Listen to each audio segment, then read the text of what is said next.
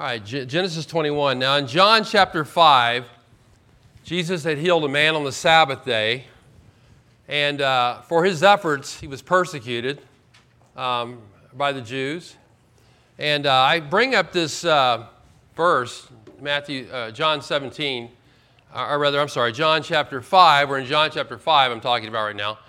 I bring up this verse for a reason. John 5, verse 17, Jesus said, "My Father is working until now, and I myself am working." They're working on the Sabbath day. He uses that word. I quoted that verse because I want you to know that while some people appreciate the Lord's work, the guy who was healed, others oppose God's work. In this case, the Jews who persecuted Jesus, they're in opposition to his work, and some even go so far as to mock the work of God and ridicule that work. Now, God's always been at work carrying out his will. That's the same as what was true in the Old Testament of God working. It's true in the New Testament. It's still true today. We're in Genesis 21 today where we're going to see God at work as well. He's at work establishing the messianic line through a promised son. Now, in Genesis 21, we're going to find God at work in three different ways. First of all, through the fulfillment of his promise. Through the fulfillment of his promise, that's the first 8 verses. And we're going to find, go back to chapter 20, verses 17 and 18, we're going to find that the Lord does have a say-so in the birth of children. Genesis 20, verse 17, Abraham prayed to God, and God healed Abimelech. You remember the story of Abimelech and Abraham back in chapter 20. God healed his wife, his maid, so that they bore children. For the Lord had closed fast all the wombs of the household of Abimelech because of Sarah, Abraham's wife. So God is able to prevent the womb from bearing children. He's also able to open the womb in order to bear children. In Genesis 21, he opens a womb, long closed, that of Sarah, and now she has this baby. Finally, she has this baby. Now, I don't know about you, but I have been waiting for this to happen since Genesis 12. I mean, I was caught up in this as if it was happening right now. Look at verses 1 and 2. Then the Lord, of chapter 21, the Lord took note of Sarah as he had said, and the Lord did for Sarah as he had promised. So Sarah conceived and bore a son to Abraham in his old age at the appointed time of which God had spoken to him. The Lord took note of Sarah, and she bore a child. There's a personal touch here. To take note of someone means to visit them. God visits people, a person in the Old Testament, or he visits people in the Old Testament for various reasons, sometimes for judgment, because he's judging them. You don't want God visiting you for judgment on sin. Sometimes he's blessing people because he visits them to bless them, like maybe helping Israel out of their slavery out of Egypt, that kind of thing. The Lord can judge Amalekites to destroy them. He can save Israel from the slavery there in Egypt, all kinds of reasons. But God's visitation shows he has a special interest in a certain person, in a certain group of people, in a certain situation. He has a special interest, and that always has to do with the destiny of his people. Here he visits Sarah, verses 1 and 2, so she can have the promised child. Now the emphasis in the first 7 verses is the Lord himself. The Lord is the one who gives Abraham and Sarah his child. It's his doing, and that is fulfilled his promises that he's been making for 25 years. Think about that. He's been promising this in some form or fashion. Notice how it's stated in verse 1 and 2.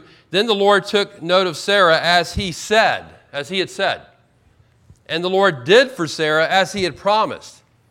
Verse 2 talks about that they had the child at the appointed time, of which God had spoken to him. And so 3 statements made to the effect that what God is doing right now, fulfilling this, he's been promising all along. He's fulfilled his promises.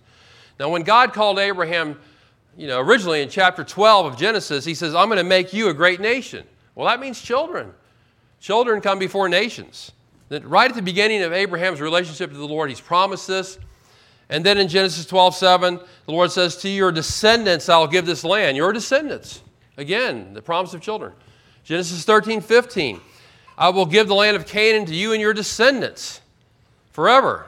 Verse 16, "I'll make your descendants as the dust of the earth." I'm telling you all these verses because I want you to see he's been promising this again and again. Then he goes from the general to the specific. Genesis 15:4, the Lord says to Abraham, "One who will come forth from your own body, he shall be your heir." Genesis 17:16. Indeed, I will give you a son by Sarah. Verse 19. Sarah, your wife, will bear you a son. Genesis 18:8. At this time next year, Sarah will have a son. He says it twice there. Again and again, over 25 years, the Lord has made this promise. And now he has fulfilled the promise. And Moses, the writer of Genesis, is very anxious for us to know that he's done that. And so 3 times he stresses the fact that, yes, the Lord has fulfilled his promise. Just as the Lord said, just as the Lord said, just as the Lord said. And then it was accomplished.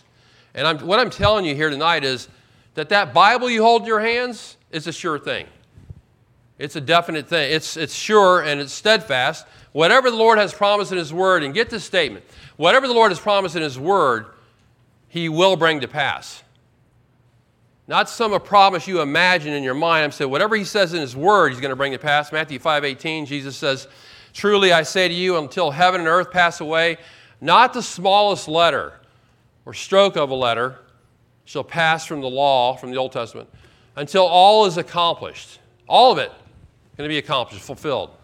As the hymn states, and Stephen sang it tonight, how firm a foundation, you saints of the Lord, is laid for your faith, where? In his excellent word.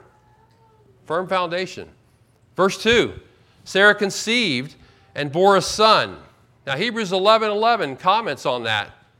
And it says, and you have in your notes there, by faith, even Sarah herself received ability to conceive, even beyond the proper time of life. We've been talking about this, since she considered him faithful who had promised.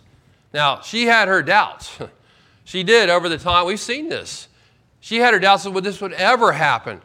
But when all is said and done, we actually learn Sarah is a woman of faith. That's what she is. When all is said and done, yes, she wrestled with doubts. She caved into her doubts at times. But what characterizes her life, what we can say about her in the final analysis is this. Sarah was a woman of faith, a woman who trusted God.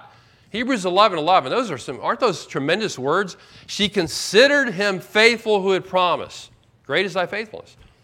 Those words are worth memorizing, worth meditating on. She considered him faithful who had promised. I would suggest all of us think about that a lot. The same is true of Abraham. He participated in some doubtful detours along the way as well in the last several chapters. But listen to another great statement of faith in Romans chapter 4, Romans 4:18-21. And hope against hope.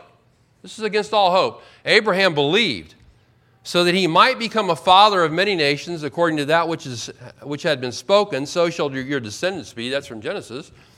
Without becoming weak in faith. He contemplated his own body, now as good as dead, since he was about 100 years old, and the deadness of Sarah's womb, yet, here's a great phrase, yet with respect to the promise of God, he did not waver in unbelief, but he grew strong in faith, giving glory to God. And furthermore, being fully assured that what God had promised, he was able also to perform. What God had promised, he was able also to perform. So on the one hand, Abraham realized, wow, if this is going to happen, it's going to take a miracle. Now, that's just reality.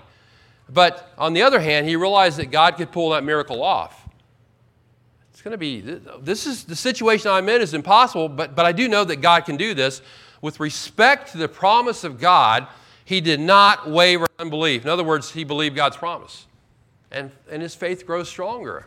And he gives glory to God because here's the thing. When we believe what God says, we give glory to him. We're always talking about glorifying God in this church. I'm not sure how much glorifying God is always taking place. I hope a lot. But here's one way to glorify God.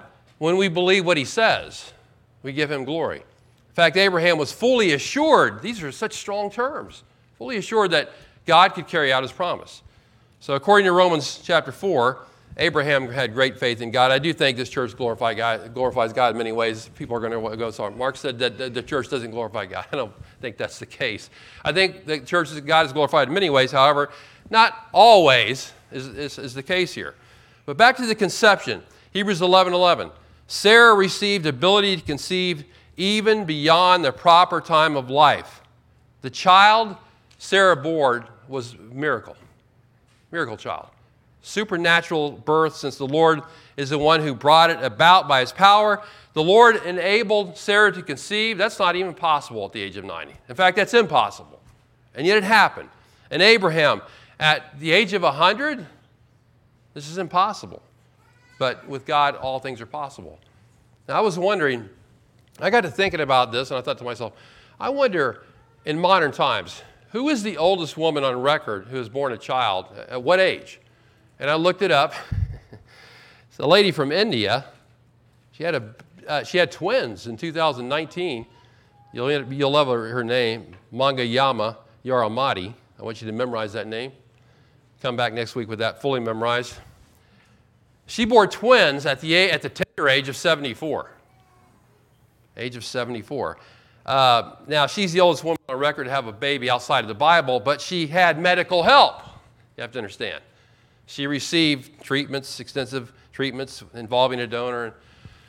But Sarah, at the age of 90, no help except for the help of God. She has a baby. This is nothing but the unique work of God. Absolutely amazing. Now, verse 2 tells us this birth was at the appointed time in which God had spoken. Appointed time. God made them wait about 25 years until the baby was born. Why did he do this? I think the main reason is because God was most glorified in this situation by doing this. I think that no one at this point, I know no one at this point could attribute this to a natural cause. Who could say this was natural? Nobody could. They can only say one thing: God must have done this. This is incredible.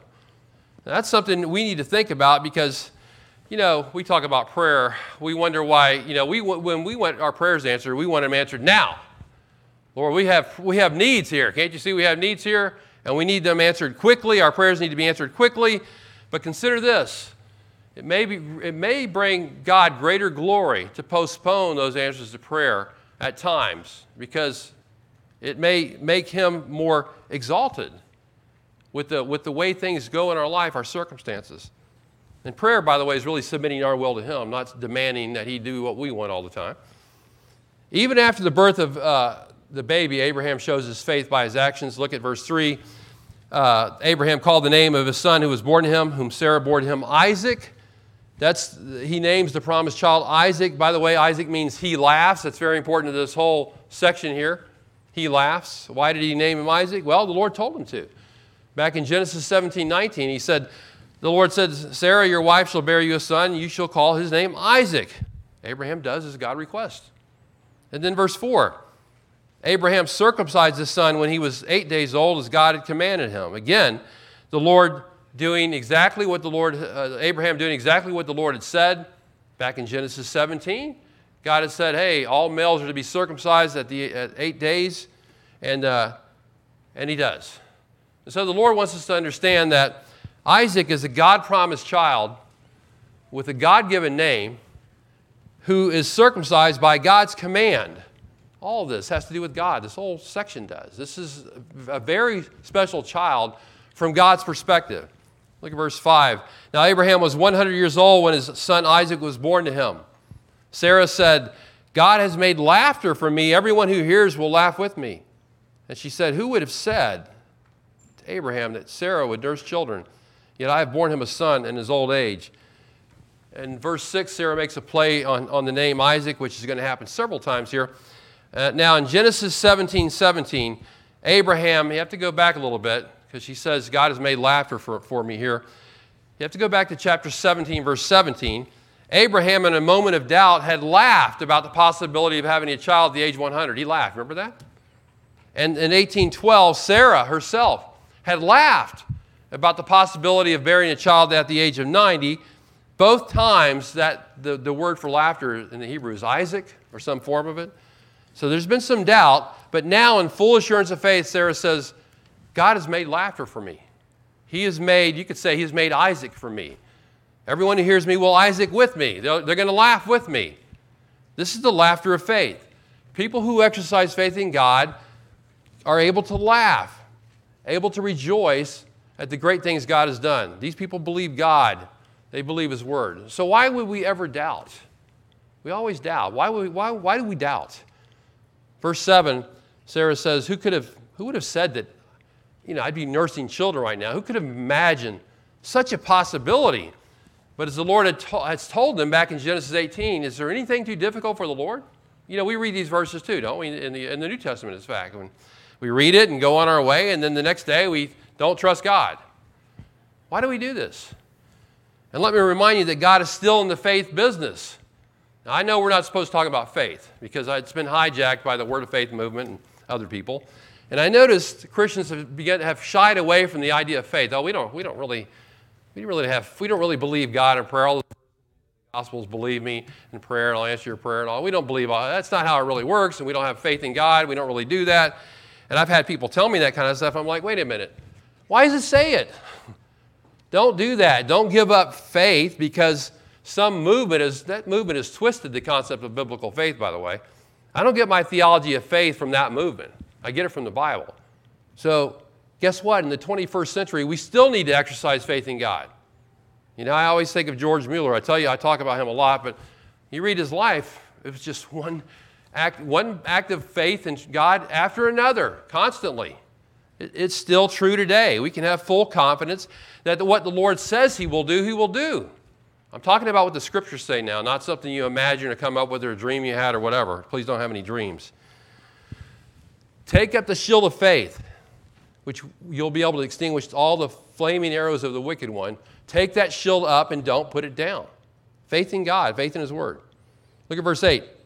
The child grew and was weaned, and Abraham made a great feast on the day that Isaac was weaned. Now, children at that time were usually weaned at the age of 2 or 3. And as you know, if they, the rate of mortality was high, and if they reached that age, they were probably going to continue to live on. It was a great thing that they were living on. And there's great cause for celebration, and there's a special cause for a celebration in this birth, because this is the Lord's special work by bringing Isaac into the world. It couldn't have happened any other way. And so we see that God, through the fulfillment of His promise, is at work. Secondly, God is at work through the confirmation of His choice. Through the confirmation of His choice in verses 9 to 13. Look at verse 9. Now Sarah saw the son of Hagar, the Egyptian whom she had borne to Abraham, mocking. Now we're set up at this point to show a great contrast between Isaac and Ishmael. Verse 9 mentions Hagar, the Egyptian. You remember her? If you recall, back in Genesis 16, she was Sarah's maid. Sarah decided that, hey, since I'm not having a child, Abraham and Hagar can have a child, and that'll be the child. And they did. He was given the name Ishmael. That, by the way, that plan was fully concocted in Sarah's brain, and Abraham approved of it.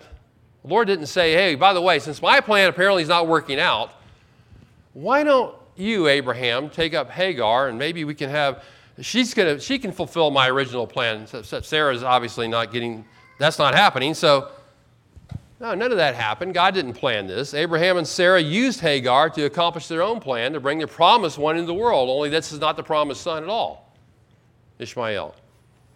But as kids do, Ishmael grows up. Chapter 21, when Isaac is weaned, he's approximately 17 years old. Don't think that Isaac, and we tend to think Ishmael's a little baby here. He's not. He's 17 years old approximately. He's a teenager. At the time when Ishmael is weaned, he's 14 years older than Ishmael, if he's 17. He could be 16, but probably 17. So for 2 to 3 years, guess who's been getting all the attention? It's Isaac. Isaac's got all the attention, not Ishmael. Can you hear him now? Oh, look how cute baby Isaac is. You know how we do with babies. But more than that, Isaac is the promised one. He's the one God has promised. He's the one God chose. He's the one God's going to use. It's all about Isaac, not Ishmael. And I would imagine Ishmael by this time is jealous. I'm sure he is jealous. He's not thrilled like everybody else is about his little half-brother. He's probably angry with him. I know he is. In fact, he's so unhappy. In verse 9, he's mocking, it says. Who's he mocking? It just says he's mocking. Well, the context is clear that he's mocking Isaac. The verb mocking is another form of Isaac's name. It's an intensive form of Isaac's name. It has to do with laughter. Here we go again with this word. But not the laughter of joy we saw in verse 6 at the birth of Isaac. One writer said it's used in a malicious sense here, based on the context and based on Paul's use of it in Galatians 4:29. You know, you can laugh with someone in a good sense. Laugh together. or you can laugh at someone in a mocking sense, in a bad sense. Now, that word mocking can have different shades of meaning, but really here it means to make fun of. Ishmael was making fun of Isaac. One Old Testament scholar says, he translates it this way. He said the verse should be translated, Ishmael was always mocking. He was always mocking Isaac. He points to the Hebrew grammar to come up with that. I'm inclined to follow his line of thinking. If that's the case, this is not a one-time deal. In fact, the Apostle Paul lets us know that this is not just an innocent jab at Isaac. So if you went to Galatians 4:29, it's in your page, Galatians 4:29, Paul says, he refers back to this incident in Genesis, and he says, the one who was born according to the flesh, that's Ishmael. Ishmael born according to the flesh, had nothing to do with God's supernatural work. The one born according to the flesh, Ishmael, persecuted, see the word persecuted? Persecuted him who was born according to the Spirit, that's Isaac. Paul says Ishmael persecuted Isaac, or we could say he harassed him. I looked that up. The tense of the Greek there actually is, and I double-checked with Stephen on this. I knew what it was, but I double-checked twice with him to make sure of it. Is actually, he was persecuting him, it says. He was harassing him. In fact, the old Lutheran scholar Linsky says, he translates it this way, he kept persecuting him. So it appears from the New Testament, it's an ongoing action, ongoing harassment from Isaac, not a one-time thing, but maybe when he came in contact with him, maybe when he saw him, he would mock him, make fun of him, as probably mocking him as the promised one, probably making fun of that in the context here. Needless to say, Sarah had her fill of it. She was tired of it. I don't think it was a one-time deal for that reason, too. One time, and then she gets all bent out of shape. It's possible. I think it's more than once. I think he did this periodically, at least. Sarah's tired of it. Look at verse 10. Therefore she said to Abraham, drive out this maid and her son. For the son of this maid shall not be an heir with my son, Isaac. The phrase drive out, very harsh term. Sarah is not saying, she's not saying, well, things aren't working out so good. Maybe you should, find another place to live. That might be helpful. She didn't say that. She says, get out of here and don't come back. I'm done with you. It's very harsh, very strong language. In fact, the phrase drive out is used elsewhere in the Old Testament to describe divorcees. In fact, it's something like she's saying, I want a divorce. I want a divorce from you. I don't want to see you again. I want you out of here. She perceives Israel as a threat who needs to be eliminated. Now, I think Sarah is very angry here. Some people say she's not angry. I don't know how they can say that. She's, in my opinion, common sense, she's very angry. I think it's obvious. I mean, after the birth, if you go back to Genesis 16, after the birth of Ishmael to Hagar, you remember that Sarah got very jealous and very angry. Hagar provoked her. Remember that? And Genesis 16 says Sarah treated her harshly. In fact, it was such harsh treatment that Hagar fled from her presence. She got out of there and left. She didn't want anything to do with it. So believe me, there's no love lost between Hagar and Sarah. They don't like each other. Did you notice verse 10? Sarah doesn't even mention Hagar or Ishmael by name.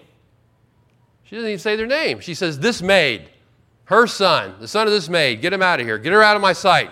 The son of this maid shall not be heir with my son Isaac. She does say the name of her own son. Verse 11, the matter distressed Abraham greatly because of his son. Abraham is greatly grieved over this situation. Put yourself in Abraham's place. Think about this now. You're Abraham. You have watched Ishmael grow up. You watched him be born. You watched him take his first steps. You held him in your arms. He's your little baby. He becomes a toddler. He's a cute toddler and all that. You taught him how to work. You watched him grow up nearly into manhood. Ishmael's Abraham's son. This is my son, not Sarah's son. Ishmael's son, Abraham's son. Abraham has grown to love him over the years. He loves him. He's his son. And now he's got to say goodbye to him. That's the dilemma he's faced with. In fact, the literal rendering of verse 11 is this, where it says the matter distressed Abraham greatly. Literally, it's the word just spoken by Sarah was very evil in the eyes of Abraham. It's an evil word. What are you talking about, Sarah? You're dead wrong in this. We can't do this. In fact, it has the connotation of this is unethical to send him away. We can't do this. And I can see Abraham arguing the point here. if the Lord had not intervened in verse 12. Look at verse 12. God said to Abraham, do not be distressed because of the lad and your maid. Whatever Sarah tells you, listen to her, for through Isaac your descendants shall be named. Again, literally, God is saying, do not let it be evil in your sight, Abraham. Don't look upon this as something that's ethically wrong. In fact, it's the will of God. And here's a little verse, by the way, here's a verse for all you ladies to memorize. Whatever Sarah tells you, listen to her. I thought about that. Wives often say, my husband doesn't listen to me. Then memorize this first. And when he doesn't listen to you, preach to him the verse. Don't read it to him, preach to him the verse. You can put it into the discussion that way. I wish you could do that, ladies, for your sake, but unfortunately it only applies to Abraham. The Lord says, look, regarding this matter, Abraham, I want you to take your wife's advice. Listen, do what she says. Send the maid and the boy away. Why? Why do I have to listen to Sarah's advice? Why is the Lord backing Sarah? Verse 12, a key phrase here, for or because through Isaac your descendants are going to be named. Through Isaac. Now it's interesting that Isaac is named in this chapter, I think, about 6 times. Ishmael, however, never mentioned by name. Not one time. Never mentioned. It's through Isaac Abraham's descendants would be named, not Ishmael. But wait a minute, isn't Ishmael the oldest son? Doesn't he have the rights to the firstborn? Isn't that how it works? Well, he's the firstborn of Abraham and Hagar, but not the firstborn of Abraham and Sarah. And in God's plan, this is all about Abraham and Sarah bearing a son. And Isaac is their firstborn. Furthermore, it was the husband, the head of the household, not the wife, that should be making major decisions in the family. But here, Sarah is ordering her husband to get this done. And that's what she's doing. She's giving him an order. I want you to get this done, she says. Something else to consider here is that now Abraham may have thought this. Well, the last time I took Sarah's advice, the last time I listened to my wife, well, she got us in a mess. That's why we have this mess here, because she's the one that started it. And had he not listened to her, think about this, had Abraham not listened to Sarah, there would be no Ishmael at all. So why should he listen to her now? And the reason is, because this is what the Lord wants. This is his will. He doesn't want interference at all from Ishmael. So he approves of this plan. Now, I'm pretty sure Sarah doesn't realize this. I think she's just angry, personally. But God confirms this. No, that's my will. That's what I want to happen. And what she says, this is God's will. Sarah actually is just fortunate to be in line with God's will here. By the way, it's not like Ishmael's a baby. He's 17 years old. Notice how the Lord refers to him in verse 12. He says, don't be distressed because of the lad, he calls him. Verse 17, he calls him a lad again. Verse 18, he calls him a lad again. That word has a range of meanings. I've talked about this word before. It can be anything from a baby all the way to a young man of marriageable age, depending on the context. God says Israel is a lad, and in Genesis, this term normally has to do with young men who are on the verge of manhood. And so this is a young man. He's 17. He can take care of himself, Abraham. Don't worry. By using this, God is reassuring Abraham it's going to be okay. Now, all through this section, Isaac is given priority. He's the one given priority. He's singled out. He's the chosen one, not Ishmael. Now, this doesn't fly. This kind of idea does not fly very well in the American society of today. We think, what would they say today if this happened in our society? Mike shaking his head in the back. What would they say today? It's not fair. Why? Because everybody in America is the chosen one, right? Or at least they think they are. I'm the chosen one. People talk about themselves in those kind of terms even. And I won't mention anybody at all here, but everybody thinks they're the chosen one in America. But that's not, in God's economy, it doesn't work that way all the time. Sometimes it might, but it's true that the ground is level at the foot of the cross, as they say. All have sinned, right? Everybody's sinned. We're all a sinner. Come short of the glory of God. The invitation to salvation is extended to everybody. The salvation's through Christ. That's extended to everybody. I'm glad it is. Christ died for sinners. So we extend the invitation. Do you want to come to Christ? Then turn from your sin and turn to Christ in faith. That's for everybody. And we'd be thrilled if you came to Christ if you don't know him. But the Bible also speaks of God in an electing sense. He's a God of election. Mike referred to Titus 1, verses 1 and 2, that those people that that Paul was writing to they were the chosen of God, it says. Ephesians 1:4, you know the verse. He chose us in him before the foundation of the world, that we should be holy and blameless before him. Believers are God's chosen people when it comes to salvation. God's an electing God. He chooses. He makes choices. People don't like that. People argue about that all the time. They don't want God making the choice. The fact of the matter is, if God had not made a choice to save some out of humanity, how many would be saved? Nobody. People think, well, let me say, I'll decide. No, you're not going to make the right decision if you're a sinner, dead in your sins. And this isn't based on any good deeds we have done, that God's chosen us. It's just based on his wisdom. The truth is, the Lord chose to work through the line of Isaac, the line through whom Christ would come. Romans 9:7 says, through Isaac your descendants will be named. Now, that passage is very important, but they'd take another message to preach that, as well as the one in Galatians 4. Hebrews 11:8, in Isaac your descendants shall be called. Again and again, and we see this. And so while believers are God's chosen people to salvation, Israel is God's chosen people in a national sense. Deuteronomy 14:2, and this happened in the Old Testament, and there's so many verses. For you, Israel, are a holy people to the Lord your God. The Lord has chosen you to be a people for his own possession out of all the peoples on the face of the earth. Why did God choose Israel? I mean, that answer is hidden in the counsel, in the wisdom and the counsel of God. Nobody knows the answer to that. Only God knows. He's an electing God. For that matter, Christ is God's chosen means of salvation. Isaiah 42:1, the Lord says of his Son, behold, my servant whom I uphold, my chosen one, in whom my soul delights. And so in Matthew, who do we see in the genealogy of Christ? We see Isaac in that genealogy. So in Genesis 21, God confirms his choice. He's already promised that Isaac would be the son of promise, and now he confirms that choice in this chapter. God's at work to bring this about. Now, what about Ishmael? Poor Ishmael. It sounds like he's getting a raw deal from all this. But look at verse 13. He says, don't worry, Abraham, of the son of the maid, I will make a nation also, because he is your descendant. God doesn't even call him by name, the son of the maid. God's going to bless him. God's going to bless Ishmael too. He's going to make him a nation. In fact, Genesis 17 has said Abraham's going to be a father of a multitude of nations. And here's one example. He fulfills his promise. If he fulfills his promise to Abraham concerning Isaac, he's going to fulfill his promise concerning Ishmael also.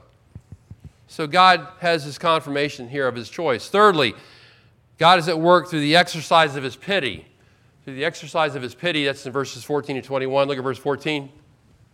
So Abraham rose early in the morning and took bread and a skin of water and gave them to Hagar, putting them on her shoulder, and gave her the boy and sent her away. And she departed and wandered about in the wilderness of Beersheba. Now this is a very sad scene. Very sad. As to why the wealthy Abraham, who has all kinds of wealth and money and everything, provides Hagar with only a skin of water. Skin of water is, they kept water in skins back then. Now it would be like our present day bottle. Why he gives her just a skin of water and some bread, and that's all he gives her, I have no idea. I can only guess Sarah might have had something to do with it. Maybe she said, just give her a minimal provision here. I mean, I don't know what else. It doesn't say that. I can't verify that. It's a possibility. Anyway, you look at it. This is a sad picture. Abraham giving Hagar some provision, committing Ishmael to her care, sending her away. Sarah said, drive out this maid, but Abraham takes a softer approach and he sends her away, doesn't drive her out. He's not going to do that. That would be wrong to drive her out anyway. This depressing scene, by the way, could have been avoided altogether. Think about this. This is the after effects of a sinful activity. Here we go, down the road some, right? This could have been avoided had Abraham and Sarah not schemed together to try to help God out and come up with that plan they came up with. And now they have this child, the result of all this sorrow. Here's a sorrowful moment as a result. And the sinful schemes we devise will always end in sorrow. It never works out. It never works out like we thought it was. We don't even think ahead about that. I'm just going to get into this thing. We don't call it sin. I'm just going to get into this thing right here and do this, and this is going to be wrong, but I'm going to do it anyway, and we don't think ahead at all, and then it all falls apart, and we wonder what happened. It must be God's fault. And when it's our fault, and what happens as a result? Sorrow. Of course, God, in His infinite wisdom, even works through sinful circumstances. Doesn't mean He approves of it, though. So Hagar and her son, they leave, and verse 14 says, she wandered about in the wilderness. That word wandering has the idea of uncertainty, of being lost, of being without direction. She's wandering around with her son hopelessly in the desert, has no idea where she's going at all. Verse 15, when the water in the skin was used up, she left the boy under one of the bushes. It's called a boy here, also called a lad. He's still the 17-year-old kid. He's not 2 years old. He's not 8 years old, by the way. Then she went down and sat down opposite him about a bow shot away, for she said, do not let me see the boy die. And she sat opposite him and lifted up her voice and wept. Very sad scene. The water runs out, and Hagar sees to it that her son gets the only cover available in the desert there, some desert brush, probably providing very little shade, but it's the best she can find. It's all she can find out there. Apparently her son is fading fast in the desert heat. He's exhausted, and she thinks he's on the verge of death. I imagine he's doing very badly, and my guess is she's not doing so great herself. So she sits at some distance away from him, a bow shot away, however far that is, however far that a bow could be shot back in those days. And she doesn't want to see him die. Maybe the distance between us will alleviate some of the suffering. I won't have to watch this while the boy suffers. You know, sometimes we find ourselves in a tough spot in life, like Hagar did. I don't mean in a physical desert. I don't know, maybe you'll find yourself there one day. But I mean in a place where our resources are exhausted. Our strength is sapped. Our heart is heavy. And we're tempted to think, it's game over. There's no hope. I don't see any hope. I don't see any way out. But here's the thing. As long as there is a God in heaven, and that's going to be for eternity, there's always hope. It's never over. Verse 17, God heard the lad crying. And the angel of God called to Hagar from heaven and said to her, what is the matter with you, Hagar? Do not fear, for God has heard the voice of the lad where he is. God hears, and then it mentions the angel of God, the same as the angel of the Lord. He hears, and he calls out to Hagar from heaven. Some people think he was there with Hagar. It says he calls out from heaven. I have to take it that's where he's at.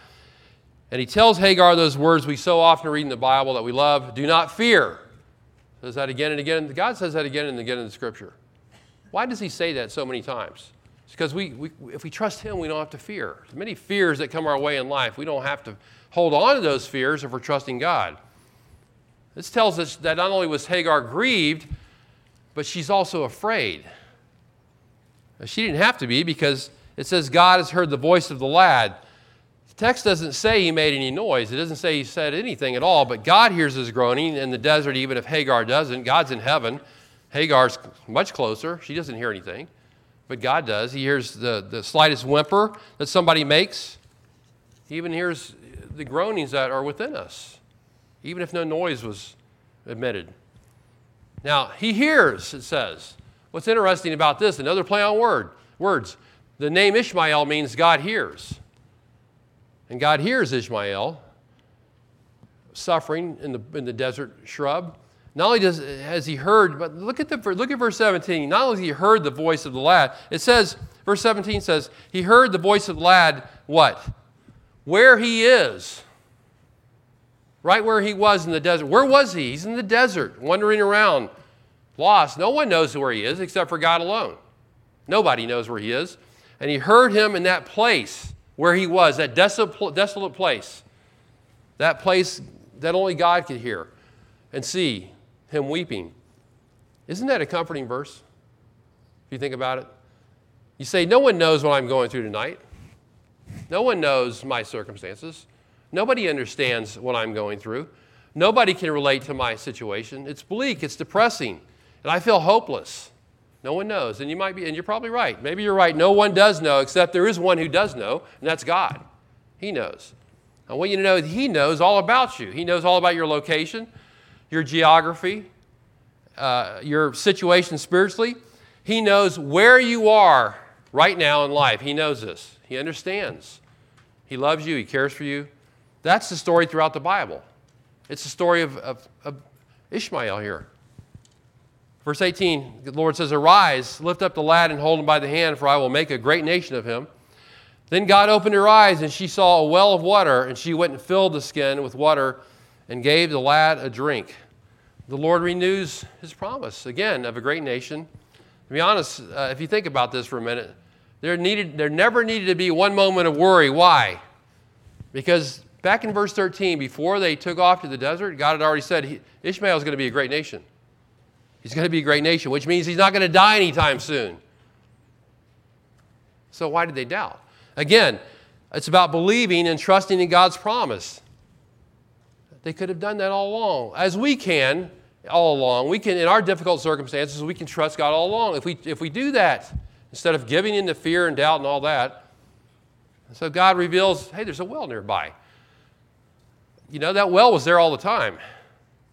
But now God reveals to her, there's a well over here. And he's able to be rehydrated. So the Lord meets the need of the moment. But that's not all. Look at verse 20 and 21. God was with the lad, and he grew. And he lived in the wilderness and became an archer. He lived in the wilderness of Paran. And his mother took a wife for him from the land of Egypt. We tend to think God had absolutely nothing to do with Ishmael whatsoever. That's not true. We find here that God is going to make a great nation of him. God is with him, as a matter of fact, as he grew into manhood. I don't know that we should take it any further than that. That's what it says there. It's amazing that God was with him as he grew up, as he got into manhood and went on. Ishmael made his home in the wilderness. And if that's where your home is going to be made, you better become really skillful at the bow and arrow. Because killing wild game in that kind of environment meant you had to have skill. It was a practical necessity. And also, it could be used as a weapon against enemies. You better learn to do it. He did learn to do it. And he lived in a place called Paran, which is located between the southern border of Canaan and north of Sinai. That's near Egypt, by the way. In verse 21, his mother sees to it that she gets a wife from Egypt. Remember back in verse 9? She's called Hagar the what? The Egyptian. So she has him marry an Egyptian. So here's Ishmael. Think about this. Here's Ishmael, the one who mocked Isaac, maybe several times, the one who was driven out by Sarah. He marries an Egyptian, which is not God's plan, and he lives outside of society.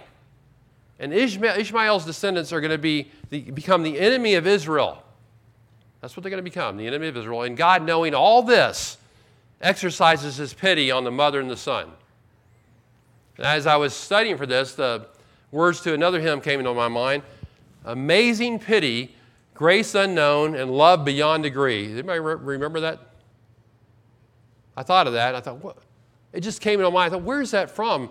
And I realized, it's from At the Cross, the hymn called At the Cross. Amazing pity, grace unknown, and love beyond degree. Only the Lord could show such pity on people.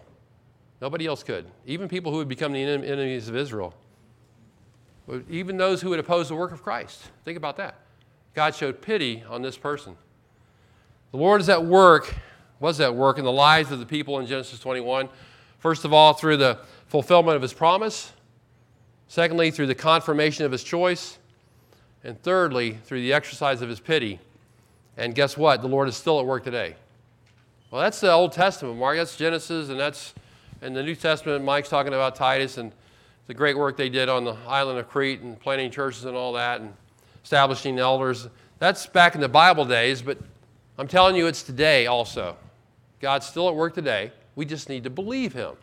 That's the whole message of this chapter. We need to trust him by faith to do his work in our lives. He has a work for us to do. He has something for us to do. So be encouraged and keep seeking him and keep trusting his word. That tonight is where your hope is found. Let's go to the Lord in prayer. Father, again, we're grateful for your word and how we're strengthened. Like Mike said this morning, we go to these services, our faith is strengthened because we're hearing the scriptures taught. Pray you'll strengthen our faith tonight. We pray we'll trust you. Help us not to doubt. Help us not to fear. Help us not to worry. These are all things that can be avoided if we'll only look to you, if we'll only saturate our hearts and mind in the word of God, if we'll only trust and depend upon you 100% all the time. God, help us to do that. In Christ's name, amen.